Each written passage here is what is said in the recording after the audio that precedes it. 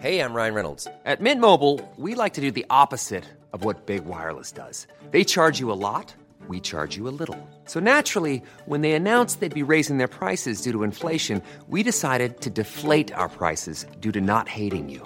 That's right. We're cutting the price of Mint Unlimited from $30 a month to just $15 a month. Give it a try at mintmobile.com/switch. $45 up front for 3 months plus taxes and fees. Promo rate for new customers for limited time. Unlimited more than 40 gigabytes per month. Slows full terms at mintmobile.com. Welcome to The Echo's annual feature, Summer Soap. Now in its 6th year, Summer Soap is a daily fictional serial which runs over 12 episodes, and the stories are written by students on the MA in Creative Writing programme at UCC. Called Annie Mae and the Hit Brigade, this story was written and is read by Mahito Indy Henderson, and it follows the journey of a young woman who travels from the USA to Cork. Will she make friends here and get a job? Will she fall in love? Will she like Cork? And will Cork like her? All will be revealed. Annie Mae and the Hit Brigade by Mahito Indy Henderson. Chapter 8, Episode 8. In the morning, she is greeted by the Cheshire Cat grin of her new boss. He speaks almost exclusively in film and television references. "You'll be very much the sidekick Simon to my Alan Partridge," he says. Annie Mae nods, trying desperately to keep up. She wasn't even born when that show started. "So you're one of those Yanks," he says. His faux American accent is surprisingly accurate. All right. Break room is over there." "Got it," she says, happy to at least get one of his references. Movie trivia? She knows. "McConaughey, nice." He smiles. "Look over there." He points towards a woman in a headset. She's sipping coffee next to the photocopier. Annie Mae nods again. "That's Linda," he says. "Don't trust her. You can't trust people, Amy Mae." Annie Mae. He enters the booth with no small amount of flair, gesturing to a small step stool in the corner for her to sit on with a flick of his wrist. He grabs a bottle of something and scoops in protein powder from a vat of the stuff stored under his desk. He had told her that her first day was to be a knowing me, knowing radio sort of deal. Told her she'd normally be behind the glass, but today he wants her right there in the booth with him. She gave him one of those going along to get along sort of answers. "Sure thing," she said. "Sounds good to me." The producer counts down from 5. 5, 4, and silently 3, 2, 1. The producer points at Annie Mae's new boss, and the on-air sign lights up. "Good morning, Viet Cork," he shouts into the mic. "This is DJ Hot and Spicy coming at you all steamy from Cork City." Annie Mae snorts coffee into her notebook. It's a day of introductions. Hectic. She is told how to work the computers, the mics, and the phones, and she is even quizzed on her new co-workers' names. They tell her how she is expected to conduct herself, appropriately, and how many hours a week she'll be expected to work. 40.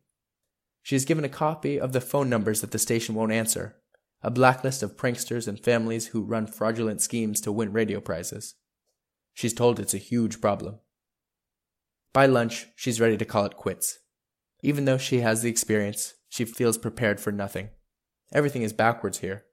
She knows none of their references, none of their in-jokes.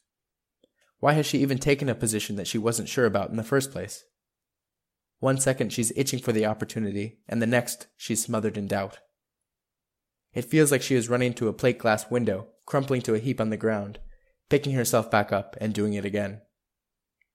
After work, she sneaks into the Boule to meet Chris. He's studying for his French oral. "I just can't get these words to translate in my head," he says. "That's the whole point, isn't it?" "Yes, but I have to make a real argument. It isn't just one of the vocabulary quizzes. I have to defend the French government's views on race relations." "Ugh," says Annie Mae.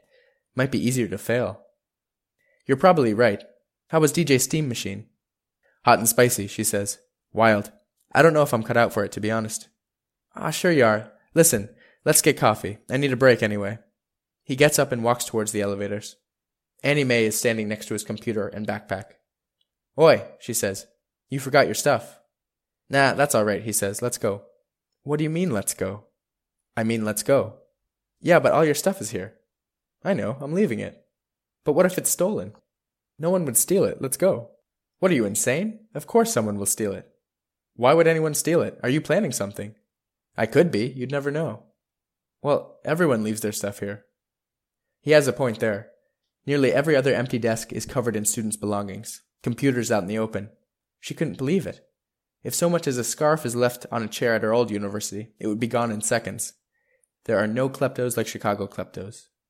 Once, while attending a 20-minute meeting with an advisor, her bike lock had been sawn through and her bike stolen. In 20 minutes. She can't even tie her shoes that fast. That's messed up, says Chris. You get used to it, she says. But this is insane. He asks her if she'll be in later. She won't. She's still shaking from her day at work. She wonders if she can afford a ticket home. The more she thinks about it, the better home sounds. Find out more about Annie's new life in Cork in the next episode of Annie May and the Hit Brigade on echolive.ie tomorrow. This episode was read by its author, Mahito Indy Henderson. Thanks to the production team Owen O'Sullivan, Steve Neville and Caitlin Griffin. Remember, you can keep up with the latest stories in Cork today by signing up to our daily newsletter on echolive.ie.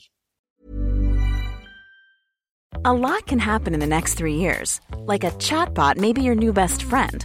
But what won't change? Needing health insurance. United Healthcare Tri-Term Medical Plans are available for these changing times. Underwritten by Golden Rule Insurance Company, they offer budget-friendly, flexible coverage for people who are in between jobs or missed open enrollment. The plans last nearly 3 years in some states, with access to a nationwide network of doctors and hospitals. So for whatever tomorrow brings, United Healthcare Tri-Term Medical Plans may be for you. Learn more at uh1.com.